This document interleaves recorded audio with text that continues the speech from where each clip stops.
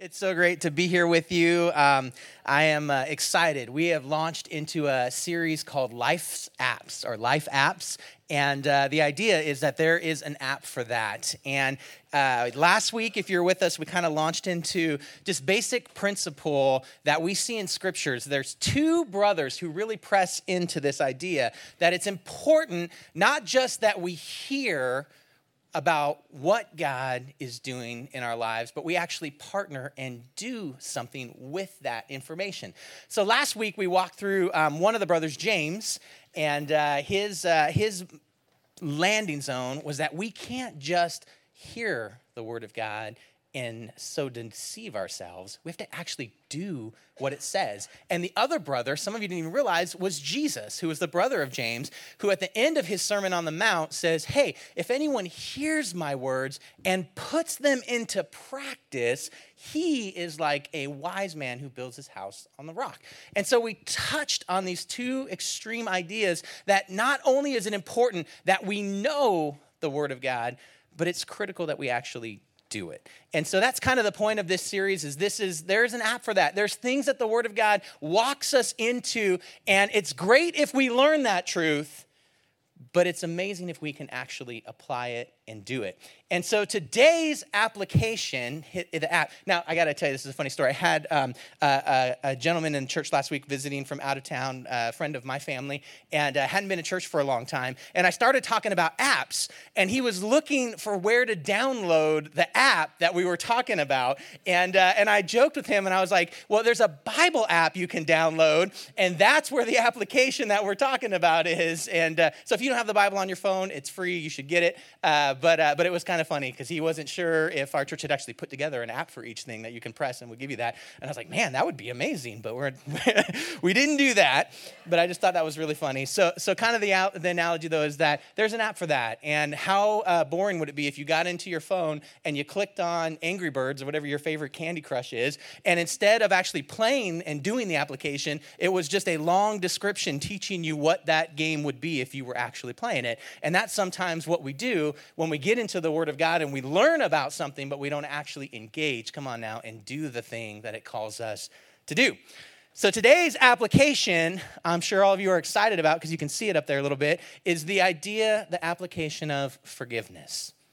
Now, I got to be honest with you. I know that something happens when we start talking about forgiveness. There's some of you fall into different camps here, okay? Some of you are in that percentage of people that when I start talking about forgiveness, you immediately go, dang it, I should have missed today. There's a game. I had an excuse. I would rather hear any other topic than forgiveness. Pastor, you can talk about money for hours, and I would sit through that before I want to hear you talk about forgiveness. You can talk about anything else that would be tense, but please don't talk about forgiveness. I know that you're in the room, and I accept that, and that's okay. We're going to deal with that today. There's a percentage of you that as soon as I start talking about forgiveness, you start doing something in your inner voice, and you don't even realize you're doing it right now. You start trying to forget about somebody because you don't want to have to think about that individual person where there's a tension and a forgiveness. So you are going into denial right now. You're like shutting off your inside voice and your memory of that person so that you can compartmentalize that and experience the rest of the truth of God's word without having to actually deal with a particular person or incident. I know that's happening. It happens in me, so I'm with you on that. That's called denial. Then there's a percentage of you who are actually thinking about someone who you wish would forgive you. And when I start talking about forgiveness, maybe your brain goes to and your heart goes to an area where maybe you did something, you crossed the line, you were the potential catalyst of an incident, and you know there's unforgiveness there. Some of you go there. Then there's what I call the 10%ers, and here's what I mean by that.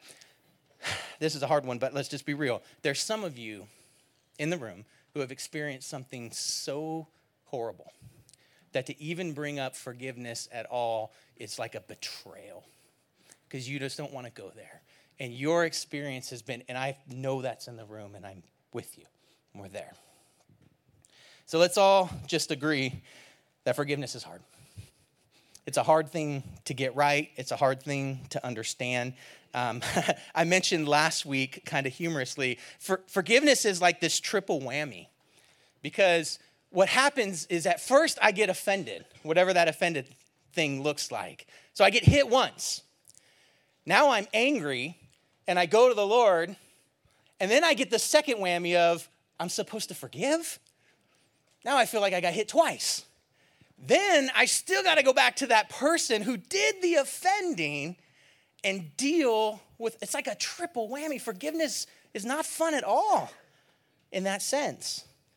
You know what's way better than forgiveness? Vengeance. Right? Isn't vengeance just so much more fun than forgiveness? I just love the idea of vengeance. I'm like, I'm designed for vengeance. Vengeance feels good. I could sit around at night just thinking up creative bad things that could happen to somebody. I mean, why is it that we can get into a place like that? Every great Hollywood movie we watch has a line of the redemptive quality of vengeance, right? I will find you, right? I will punish you. You're like, yeah, we enjoy that. I was thinking about vengeance and forgiveness. And I was remembering when I was in 8th grade, so let's go way back. I'm a baby Christian. I've just kind of fallen in love with Jesus, but I haven't got my stuff together even remotely yet. Some people, they get it right away. I was getting it in waves, right? My 8th grade mind was awesome. God loves me. That's great. But my behavior doesn't really have to change too much yet, right? I hadn't figured that piece out yet. And some of us, I'm talking about my 8th grade self. You're thinking about your adult self, and it's not the same story. And that's okay. We're there. We're walking through it. So I'm in 8th grade, and I'm riding my bike to football practice. And I've got a stack of pads across my handlebars. Some of you may have shared this story with you, but I'm riding to football practice, and I look over, and a car's driving by me, and here's a kid in the window of the car, and he's waving, but he's not using his full hand. He's just using one finger to wave at me. All right? You do the math. I was offended. I was also coordinated. So I managed to ride my bike with my football pads on my handlebar with no hands on the handlebar as I waved back with 2 hands, but only 2 fingers. It happened, okay? I'm not proud of it. What happens next is a little scarier. The car pulls over, right? Now, I got to remember, I'm 8th grade. My brain has not even remotely, the front lobe part hasn't developed at all yet, right? So what goes through my mind is there's no way this guy's mom is going to pull over and let him get into a fight with me. It hadn't even occurred to me that people other than mom drove kids around. It didn't even on my radar that was a thing that could happen. So when a guy gets out of the front seat, and he's about 6'2", 250, and he's Samoan, and he said, "Hey, did you flip me off?" I said, "No, sir, I flipped him off." Like the, brave person I was. Well, he wasn't the only one that got out of the car. Then another guy gets out of the car. Then another guy gets out of the car. Then another guy gets out of the car. Then another guy gets out of the car. I'm like, this is a clown car? What's going on here? Then another guy gets out of the car. And finally, the 7th human gets out of the car. Now I'm 1 on 7. And there's a circle around this kid. I'm straddling my bike. I got my football pads in a bag on there, and the fight is on. So in comes a kick, boom, I get kicked, right? I turn, I throw a punch, boom, throw the punch. Now, here's the thing, just note to self. If there's one guy who's Samoan and much larger than you, and he's directly in front of you, never stop looking at that guy for any reason. Because the moment I looked over here came the haymaker. Boom! Right into my face. There was an explosion of light and stars that I think birds actually just started tweeting around my head like a cartoon, right? I staggered back off the bike, and then people started pulling over because this was, a while ago, and people would actually still pull over and help. And people started pulling over. These guys jumped into their car and drove away.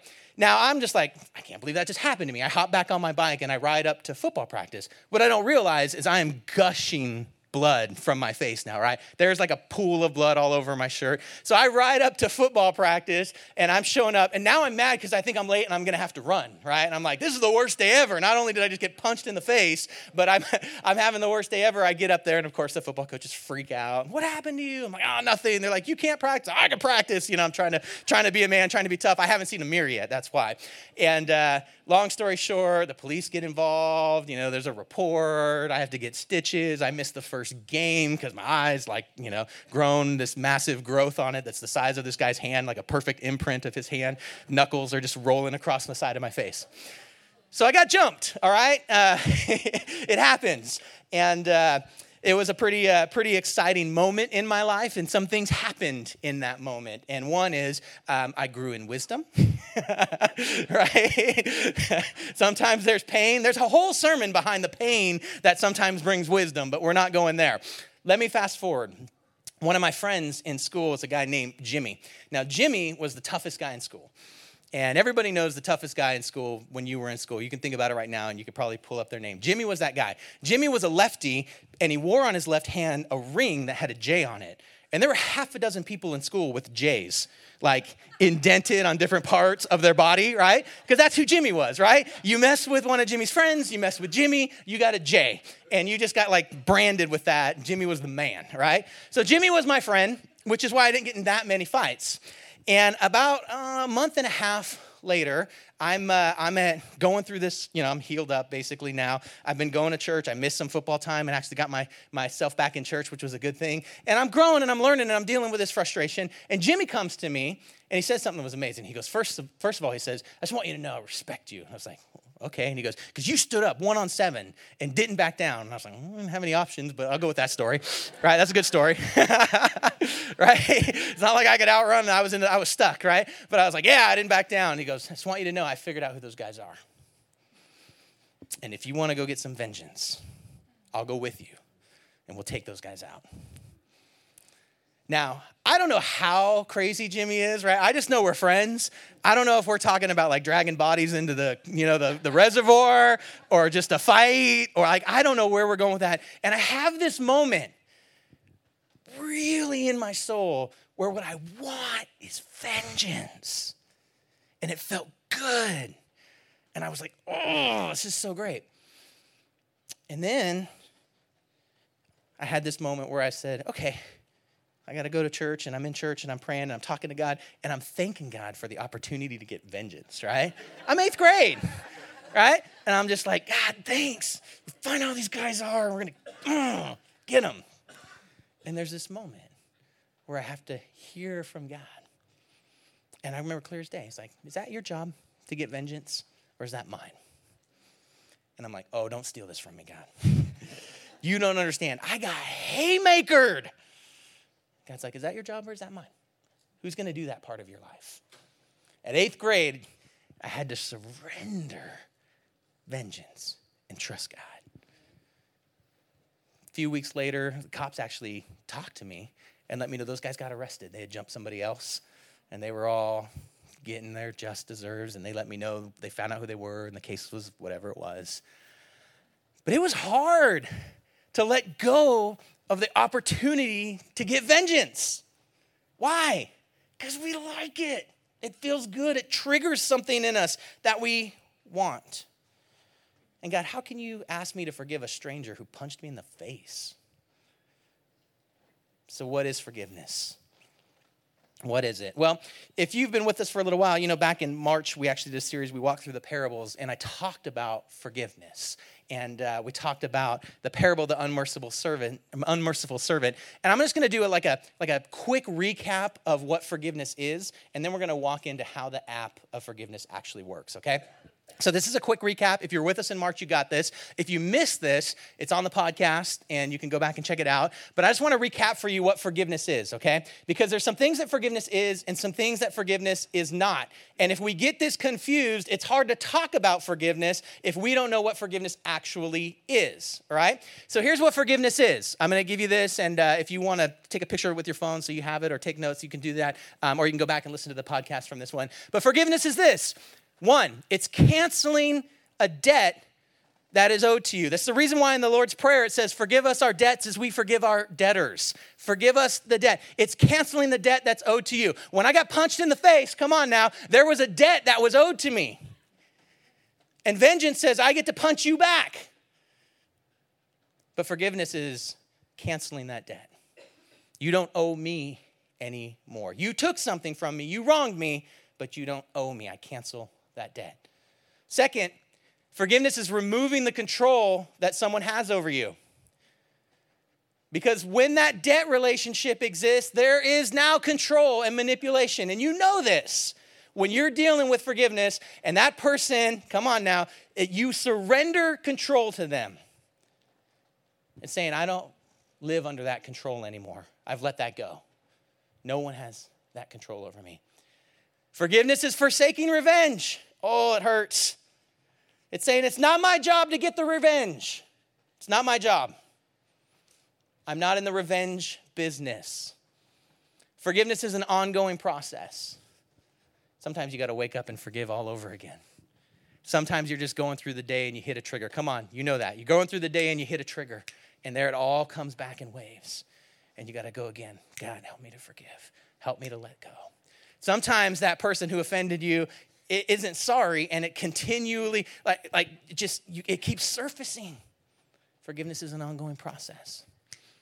This is the one that I don't even like to say out loud because it's hard.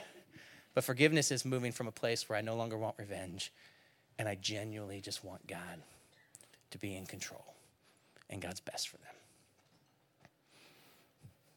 That's a big piece. Let's talk about what forgiveness is not. Forgiveness is not denying that something occurred or covering it up. Forgiveness isn't saying, well, that just didn't happen. Or don't worry about it. Just don't worry about it. Come on, we're trained sometimes to believe that that's forgiveness. That certainly is not what forgiveness is. Forgiveness is not a response to an apology. Sometimes we do this to our kids. I do this to my kids too, and I don't mean to, but it's just easier. Say you're sorry. Give them a hug. Move on. Right? We program ourselves at a young age that forgiveness is a response to an apology. Well, here's the danger of that. What if that apology never comes? Then I can't forgive. You haven't said you're sorry yet. I'm waiting. Here's the nightmare scenario. What if that person is gone? Some of us in the room are waiting for an apology from someone who's on the other side of eternity. And we can't forgive them because the forgiveness can't be released in us because we believe it's connected to an apology. It's not a response to an apology. Forgiveness is not forgetting. It's not forgetting. Forgiveness isn't, I got to just not remember it. I need to misremember the events. Yeah, that's not a real thing. And it's unreasonable. And those of you who ask for forgiveness from somebody and then they still remember and then you're mad that they remember, right? Well, I said I'm sorry. It shouldn't even be in your mind anymore. Come on, you know that's unreasonable. You know that's not true, but somehow it gets in us. And we think forgiveness means you've forgotten about it. You haven't forgotten about it. It's not forgetting. Forgiveness isn't trust. We're going to get into a trust app in a little while here. But it's not trust. Some of you need to forgive someone and call the cops. Sometimes you need to forgive someone and get a restraining order. Sometimes you, right? I'm just being real. Forgiveness didn't mean I didn't want the police to catch these guys and deal with it. Didn't mean I wanted to go for a drive with them. Right? Forgiveness isn't reconciliation. You may never reconcile. You may never be able to reconcile, yet you can still forgive. So that's what forgiveness is and is not. That's a snapshot. I know that's heavy, but we're gonna talk a little bit about where forgiveness comes from, because I was thinking about this picture of the cross. We sang nothing but the blood, and I was thinking about the origin of forgiveness on display on the cross, and really how the picture of the cross is a picture of forgiveness.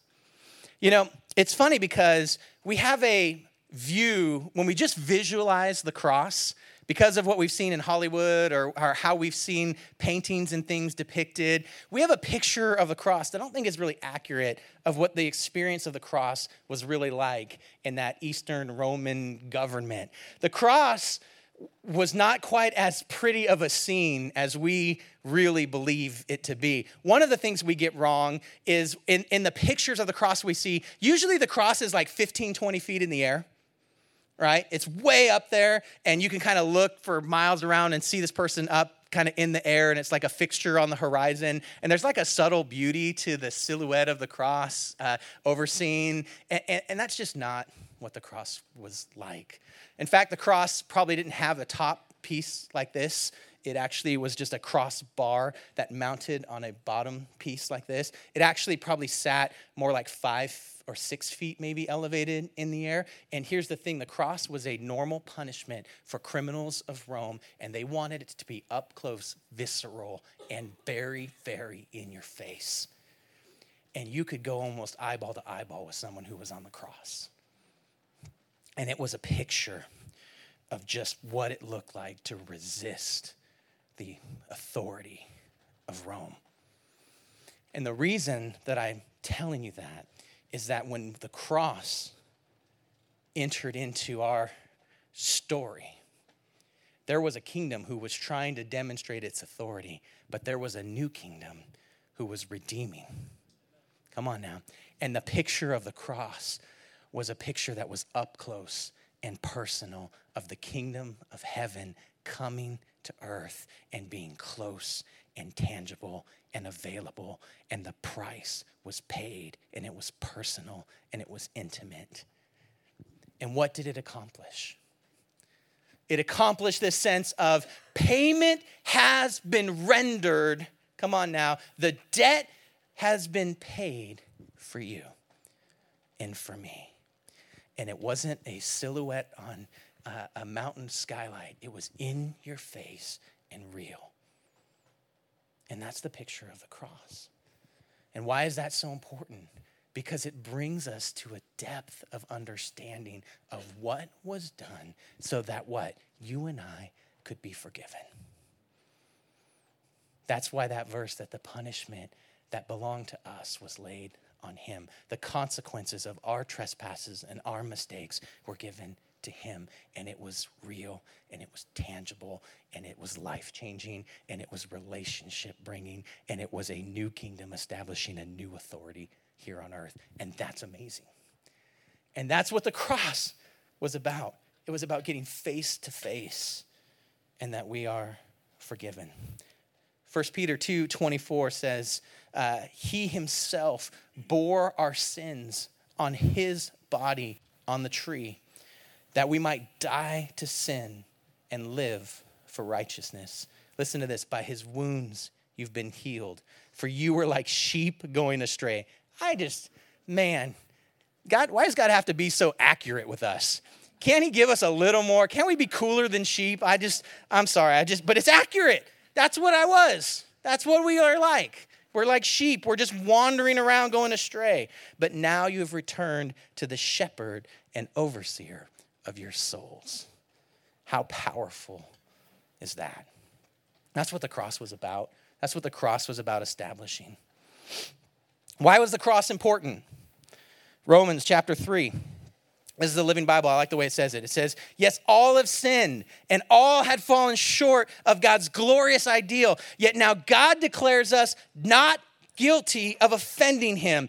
And if we trust Jesus, who in his kindness freely takes away our sin. I love that picture. The cross is the reason we received forgiveness. It's the picture of forgiveness. So, in the application of forgiveness, the first step is pretty simple. We have to accept the fact that we've been forgiven. We have to accept that God forgives us. Now listen, that sounds very simple, but that can be really tough. For some of you, that might be the only thing you needed to hear this morning, and you might be a wrap. And that might be good for you, and you could check out on the rest, and it won't affect me, offend me. But maybe, just maybe, you needed to hear that what Jesus accomplished on the cross was for you. he paid the price. Though he was perfect and not guilty, he was beaten and crucified for you. And we have to accept that. The debt that I owe has been covered. Think about how big that knowledge is. The debt that I owe. God created me, breathed life into me, knew every silly, crazy decision I was going to make, every thought. And in the midst of all of that debt that I was going to incur, running away from him and running to things that I shouldn't run to, in the midst of all of that, he looked at me and said, not guilty, because of what my son has done for you. That's crazy. That's crazy. That's insane love. How does that affect my attitude? How does that affect my outlook on life? When was the last time that I paused, come on now, and just went face to face with the cross and recognized, that's for me. That was for me. That is for me. It's for you. It's so that you could know that you know that you know that the price has been paid and you are forgiven. Why is it so hard for us to accept that? Because we don't have that capacity like God does. We like to feel like vengeance is part of it. We like to feel that the debt has to be worked off, and we can't get our minds around an incredible love that said, no. I paid for you. I paid for you. I paid for you. And I paid for you. How powerful is that? To know every one of my swings and misses and still love me. I know all my swings and misses, and sometimes I can't tolerate myself. Man, we have to accept that God forgives us. Here's the weight of that acceptance, though. If we accept that God forgives us, then Matthew chapter 6, verse 14 begins to come into play. It says, "For if you forgive men when they sin against you, your heavenly Father will also forgive you. But if you do not forgive men their sins, your Father will not forgive your sins." Wait a second, this just got more complicated. Here's the truth. Forgiven people also forgive others. We become ambassadors of forgiveness because of the forgiveness that we've accepted. That forgiveness has gotten poured into us. So much of it's in us that it literally has to overflow now out of us. So the second part of application, the second piece to make this app go is not just do we have to accept that we're forgiven, we have to recognize that forgiven people forgive others. Ouch. Here's the thing. Do you know why we forgive people? It's not because they deserve it. It's because we got what we didn't deserve. And now we're ambassadors of that forgiveness. We recognize that we got what we didn't deserve. I'm going to just be harsh for a second, and then I'll let the scriptures do the talking. But here's the thing. All right, let's process. When we don't want to forgive someone, what are we really saying? About them? About their value? About who they are? I mean, let's just walk it out. I won't make it personal. I'll make it general first, and then you can make it personal and deal with that. When I'm unwilling to forgive someone, I'm literally saying, I don't want them to receive what I got. So what am I saying I want them to receive? Unforgiveness? What's the end result of that? I'm saying I would rather, come on now, this is tough, but I would rather them experience an eternity apart from the author and giver of forgiveness than receive forgiveness. When I'm unwilling, on some level, that's what I'm actually saying. I would rather have that happen. Now, does that sound like Jesus? Does that sound like his followers?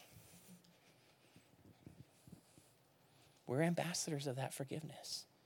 That's why it's so huge when we give it. That's why what happened after the cross was so incredibly culturally changing, because they began to get it.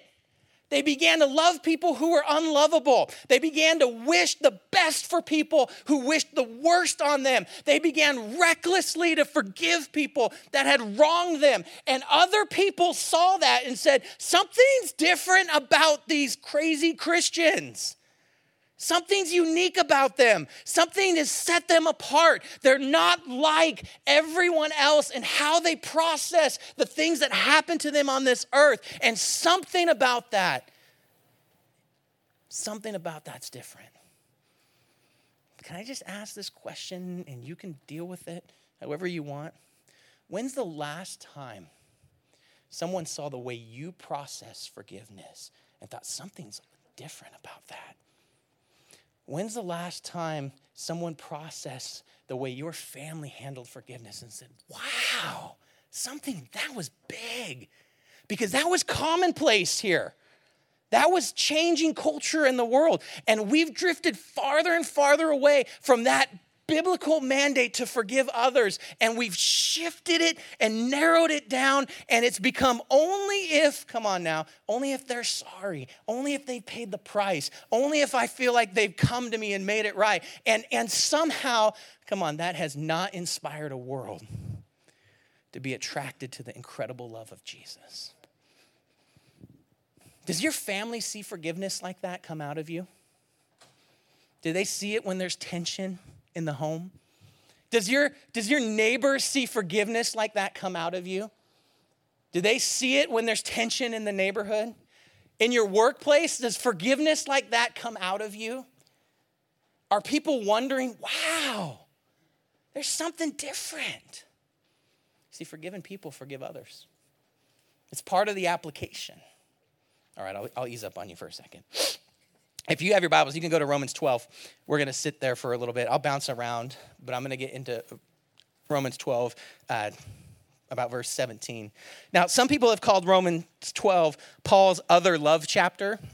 I really like that picture because we know the love chapter of 1 Corinthians 13, love is patient, love is kind, right? We know that world. But Paul's other love chapter in Romans chapter 12 is just about what love looks like when we actually do it.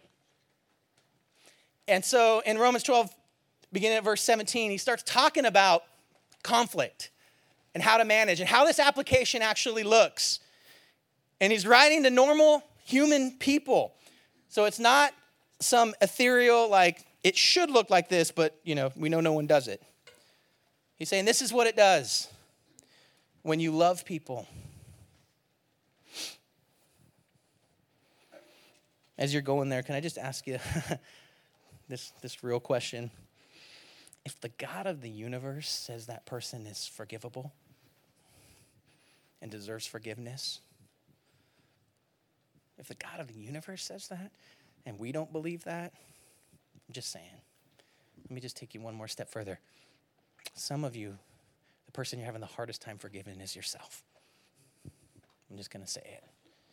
And I'm going to go back to that same statement. If the God of the universe looks at the person you see in the mirror and says that person is forgivable, who are you to say that's not true? Just saying. Romans chapter 12, verse 17. Do not repay anyone evil for evil. If you're a highlighter or you have it on your phone and you're highlighting it, highlight that second evil. It's fun to highlight the word evil in your Bible because you'll have to explain that someday if someone's looking through it. Do not repay anyone evil for evil. Now, I like this because Paul, come on, my percentage folks that are like, you don't understand the evil that I'm dealing with when you ask me about forgiveness. I just want to be clear. Paul does not say or minimize what's happened to you. He does not say it's not a big deal. He does not say that whatever happened was something you should get over. He clearly says whatever the tension is, it's okay to admit and accept that it was evil. That word there, evil, is the word evil. It's not a trick word. It literally is the word evil, bad, harm, wickedness. It's not some wordplay or trick. It's not any way minimizing what actually happened. Do not repay anyone evil for the evil that happened to you. It was evil. It is not denying what was done. It is not saying it's okay. It is not minimizing it. It is dealing with what was done. It is dealing with it. It's saying, don't become the thing that was done to you. You are not defined by the thing that happened to you. It does not change your identity. God decides your identity. So don't become evil in order to deal with evil, because it was evil. He goes on to say, be careful to do what is right in the eyes of everybody. If it is possible, you can highlight that. It's pretty good. If it is possible, as far as it depends on you, live at peace with everyone. Notice it doesn't say live in relationship with everyone. It doesn't say live in partnership with everyone. It says live at peace with everyone. Peace does not equal partnership, does not equal relationship. It says as far as it is within your control, don't harbor something that causes you to amplify, but you may say, hey, I got to live at peace with you, but we're not going to be in the same space anymore because you're unsafe and I need a boundary. Right? It doesn't say as far as it's possible for you, go be friends with everyone. It says live at peace. Now, I love this language of what depends on you. I have this conversation like multiple times a month, some variation of it. And it always starts with, what do I do about so-and-so? Right? Someone else is the problem, and how do I deal with the problem? Someone else has done something, and how do I fix them? Or how do I solve them? Or how do I resolve this? And I got to tell you, always the conversation narrows down to a very simple truth. What are the things that depend on you? What are you responsible for? And here's the really hard truth. We are not responsible for the actions, behaviors, attitudes, and hearts of another human being. Even the ones we're in the closest relationship with. We don't control that. And since we don't control that, we get frustrated, but what happens is we forget there is a part we do control. We control our heart, our attitude, our forgiveness, our love, our boundaries that we put into place. Those are the things that we control. And Paul's really clear. He says, as far as it is possible, as much as it depends on you, do the thing you control. When you stand before God someday, he's not going to say, well, hey, how come you didn't solve this other person? Right? How come you didn't fix them? How come you didn't make them think differently, feel differently, act differently, behave differently? You're not going to be accountable for that. You know what you are going to be accountable? How come you didn't love? How come you didn't forgive? Where was the grace? Where was the mercy? Where was the things you were responsible for? Did you pour those things out of your life? Well done, my good and faithful servant. There's a part that you do control and that you are responsible for. Paul says, hey, that's the part that you control. I wish I could just control another human sometimes. It'd just make life so much easier. You know what's funny, though? God set us up that way from the beginning. He breathed that life into us and released that gift of free will. If God is committed, come on now, to not putting his hands in and just beep, beep, beep, beep, beep, beep, beep, controlling us like robots, then why do we think we should have that authority or that responsibility? I'm just saying. All right, verse 19. Do not, here it is, take revenge. Seriously. But my friends, leave room for God's wrath. For it is written, it is, do you see that? Mine to avenge, I will repay, says the who? The Lord. So based on this verse, whose job is it to get vengeance? You're not convinced. Let's try again. Based on this verse, I'm just saying what the Bible says, whose job is it to get revenge? The Lord. Yeah, you're with me. You woke up there for a second. So, when you get into the revenge business, whose job are you doing? Ooh. Are we supposed to do God's job? I'm just saying. When you get into the revenge business, you say, God, I don't trust you. You don't got this. Let me take this off your hands. God could not have been clearer whose job is revenge. Whose is the avenger? Who does that? It's not you. Third part of the application to catch here is we got to learn to let God be the vengeance. We got to let God avenge us. We have to learn to do that. We have to let God avenge us. I know that's hard, but it's the truth. It'd be awesome if God, sometimes we think, come on, we talk ourselves into, oh, I see what you did here, God. You gave me the perfect opportunity to get vengeance. It must be that you're moving through me this time to be the vengeance person, right? Right? We do that.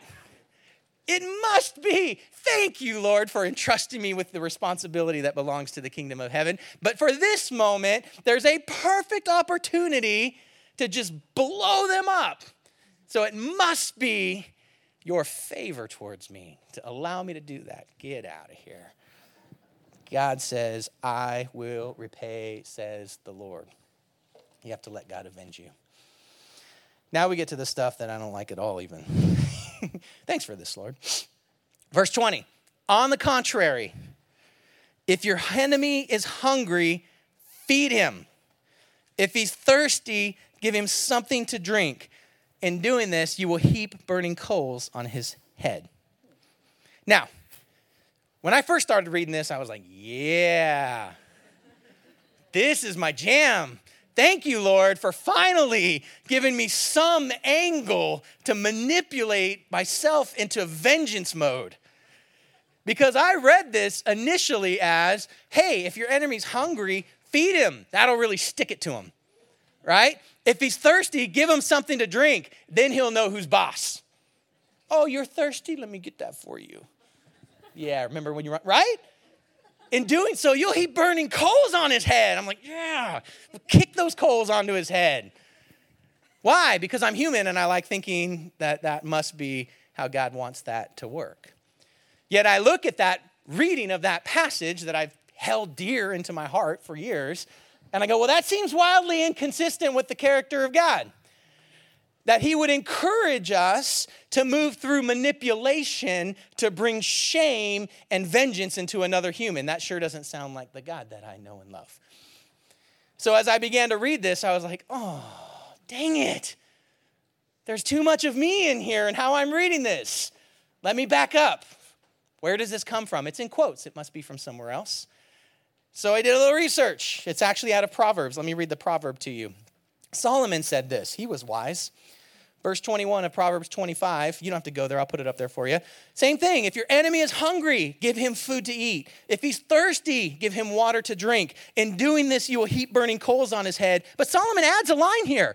And the Lord will reward you. Interesting. Why did Paul omit that line?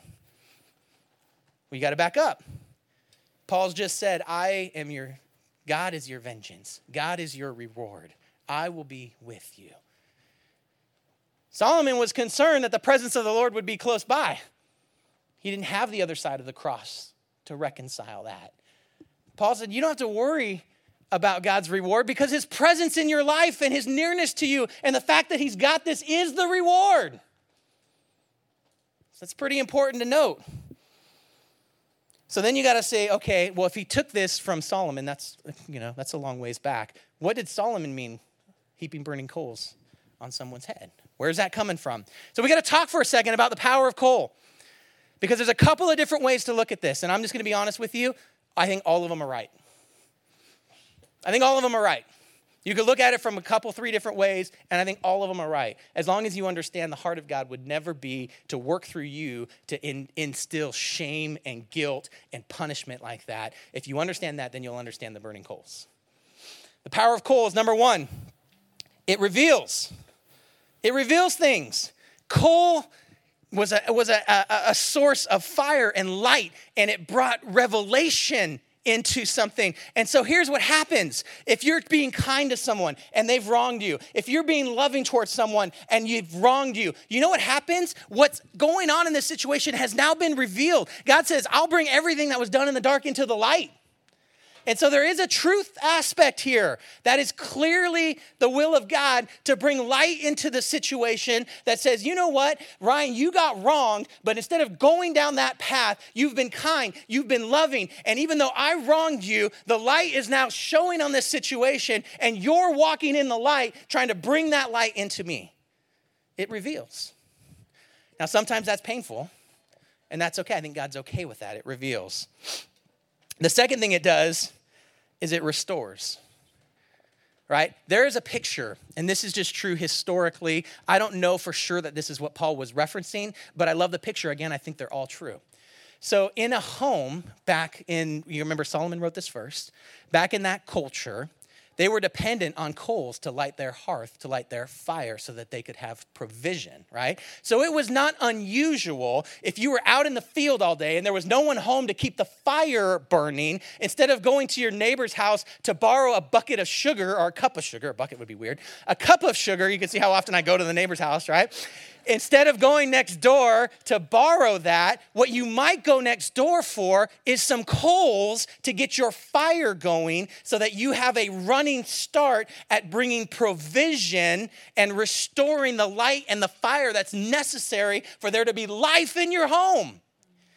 And so they would wear these things on their heads and they would go to their neighbors because it was hot and they had like a system of doing that. And they would just dump coals on their heads and then they'd walk that home and they'd dump it into their thing. And then you could light their fire.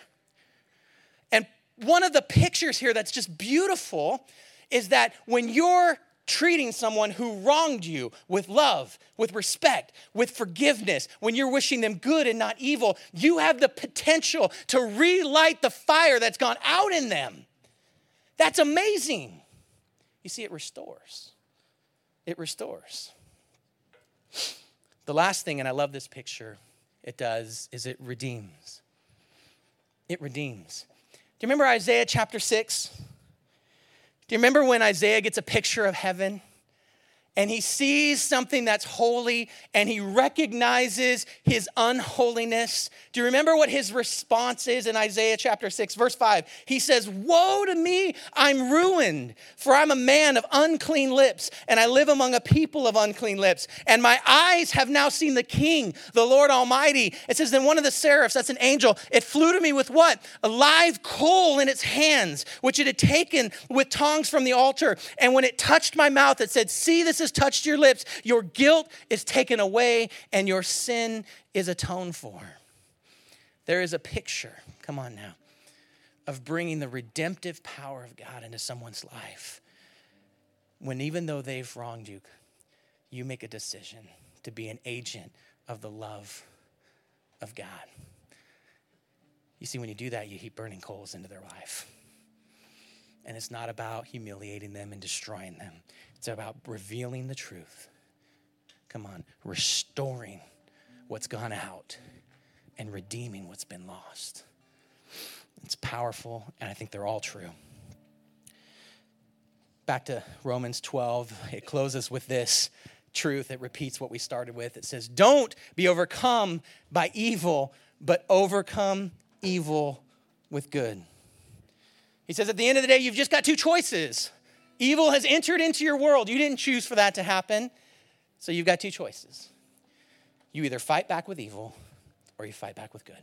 You either become what was done to you and you go into that defensive, vengeful mode, or you say, "God, you are the vengeance. You are my truth. And I'm going to pour life into this situation where darkness has happened." You overcome evil with good. Here's the problem. If you overcome evil with evil, you let that evil hang around in your life. And it remains, and it turns to bitterness, and it turns to hate, and it contaminates everything else. It's why it's so critical, come on now, to just be honest and deal with things and to get it out. Because you know the longer you hold it, the more power it has in your life. The more it holds on to you. The grip of that grabs into your life. And God said, "I didn't design you for that. You have to overcome it with good." It's the only path to get you free. It's the only path. Would you stand with me? We're getting close to closing here. I want to be practical, but then I want us to actually have a chance to do it, okay? So listen, I'm going to just recap for you what this app actually looks like. There's a list, four things that we just covered. Four things that we just covered, the steps of the forgiveness app, all right? And let's put all four up there. I don't know if they come up one at a time, but listen. This is how the app works. This is the application. This is you pressing in and actually doing what the scripture tells us to do. The first thing is you just got to accept that God forgives you. And for some of you today, if that is the only thing that happens, that is everything. You need to accept that God forgives you. That's the first part of the app. Without that, the rest doesn't matter. The second thing is this. Oh, man. All right. God forgives me. Well, you know what? Forgiven people forgive. They forgive themselves. They forgive others. They become agents of forgiveness. People who are agents of forgiveness trust that God's got the vengeance part down. God is in control of that. God is the equalizer. I don't have to be the equalizer. I don't have to feel like how the world is just unjust and I have to eat it. I just trust that God has got this. It's his job, not mine. And we become the kind of people who overcome evil with good. That's what we do. We're agents of that now. So here's what we're going to do. In just a minute, the band's going to play, and we're going to worship. And we have communion up here. Now, generally, we walk communion around to you, but I thought today we'd just do it a little bit different. Because I feel like today the Lord is going to do something for some of us that we just need to have a contemplative moment. So I'm going to leave this up here for a little bit, and then can we leave that up there for a minute? And I want you to process as the worship begins to happen. And then it'll switch to the words of the worship in just a minute. But I just want you to take an honest moment and kind of look at the forgiveness app. And just ask yourself, where are you today on the scale? Is today about taking a look at the cross and saying, I got to recognize, maybe I've done it before, but it's been a long time since I just went face to face with the reality that that was done for me, that the cross was so I could be forgiven.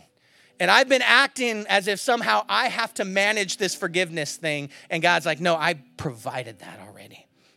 Maybe that's where you're at today. Come on. I think a lot of us are at number 2. A lot of us are just processing, sure, I'm forgiven, but there's some people that I have to forgive, and I haven't been able to do it. And today's just a moment of a step of faith, saying, I might not be face-to-face with that person right now. If they're in the room, whoo, that's another story. But maybe it's just about saying on a heart level, I need to deal with it. I can't carry this.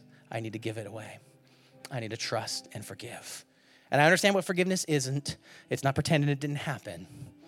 It's releasing the debt that's in my life. For some of you, come on, you have stayed up nights thinking about, when is my vengeance coming? Does it draw nigh? And it's just about saying, God, I trust you to be the equalizer now. I'm not going to wait for that to happen. I'm not going to be watching the news, waiting for them to get hit by a bus or something that makes everything feel right. I just trust that you're the avenger.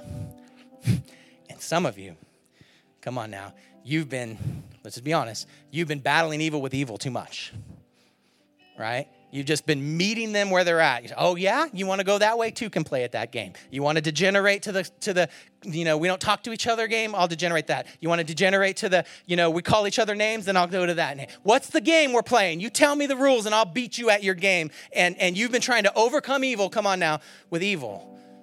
And today's a decision. I'm going to start overcoming evil with good. God, we just want to be transparent with you. We need you. We need help when it comes to this. If we didn't need help, you wouldn't talk about it so much. It wouldn't be such a big deal. But help us to apply, not to just learn it, but to actually apply it in our lives. I pray for those wounds that are heavy right now.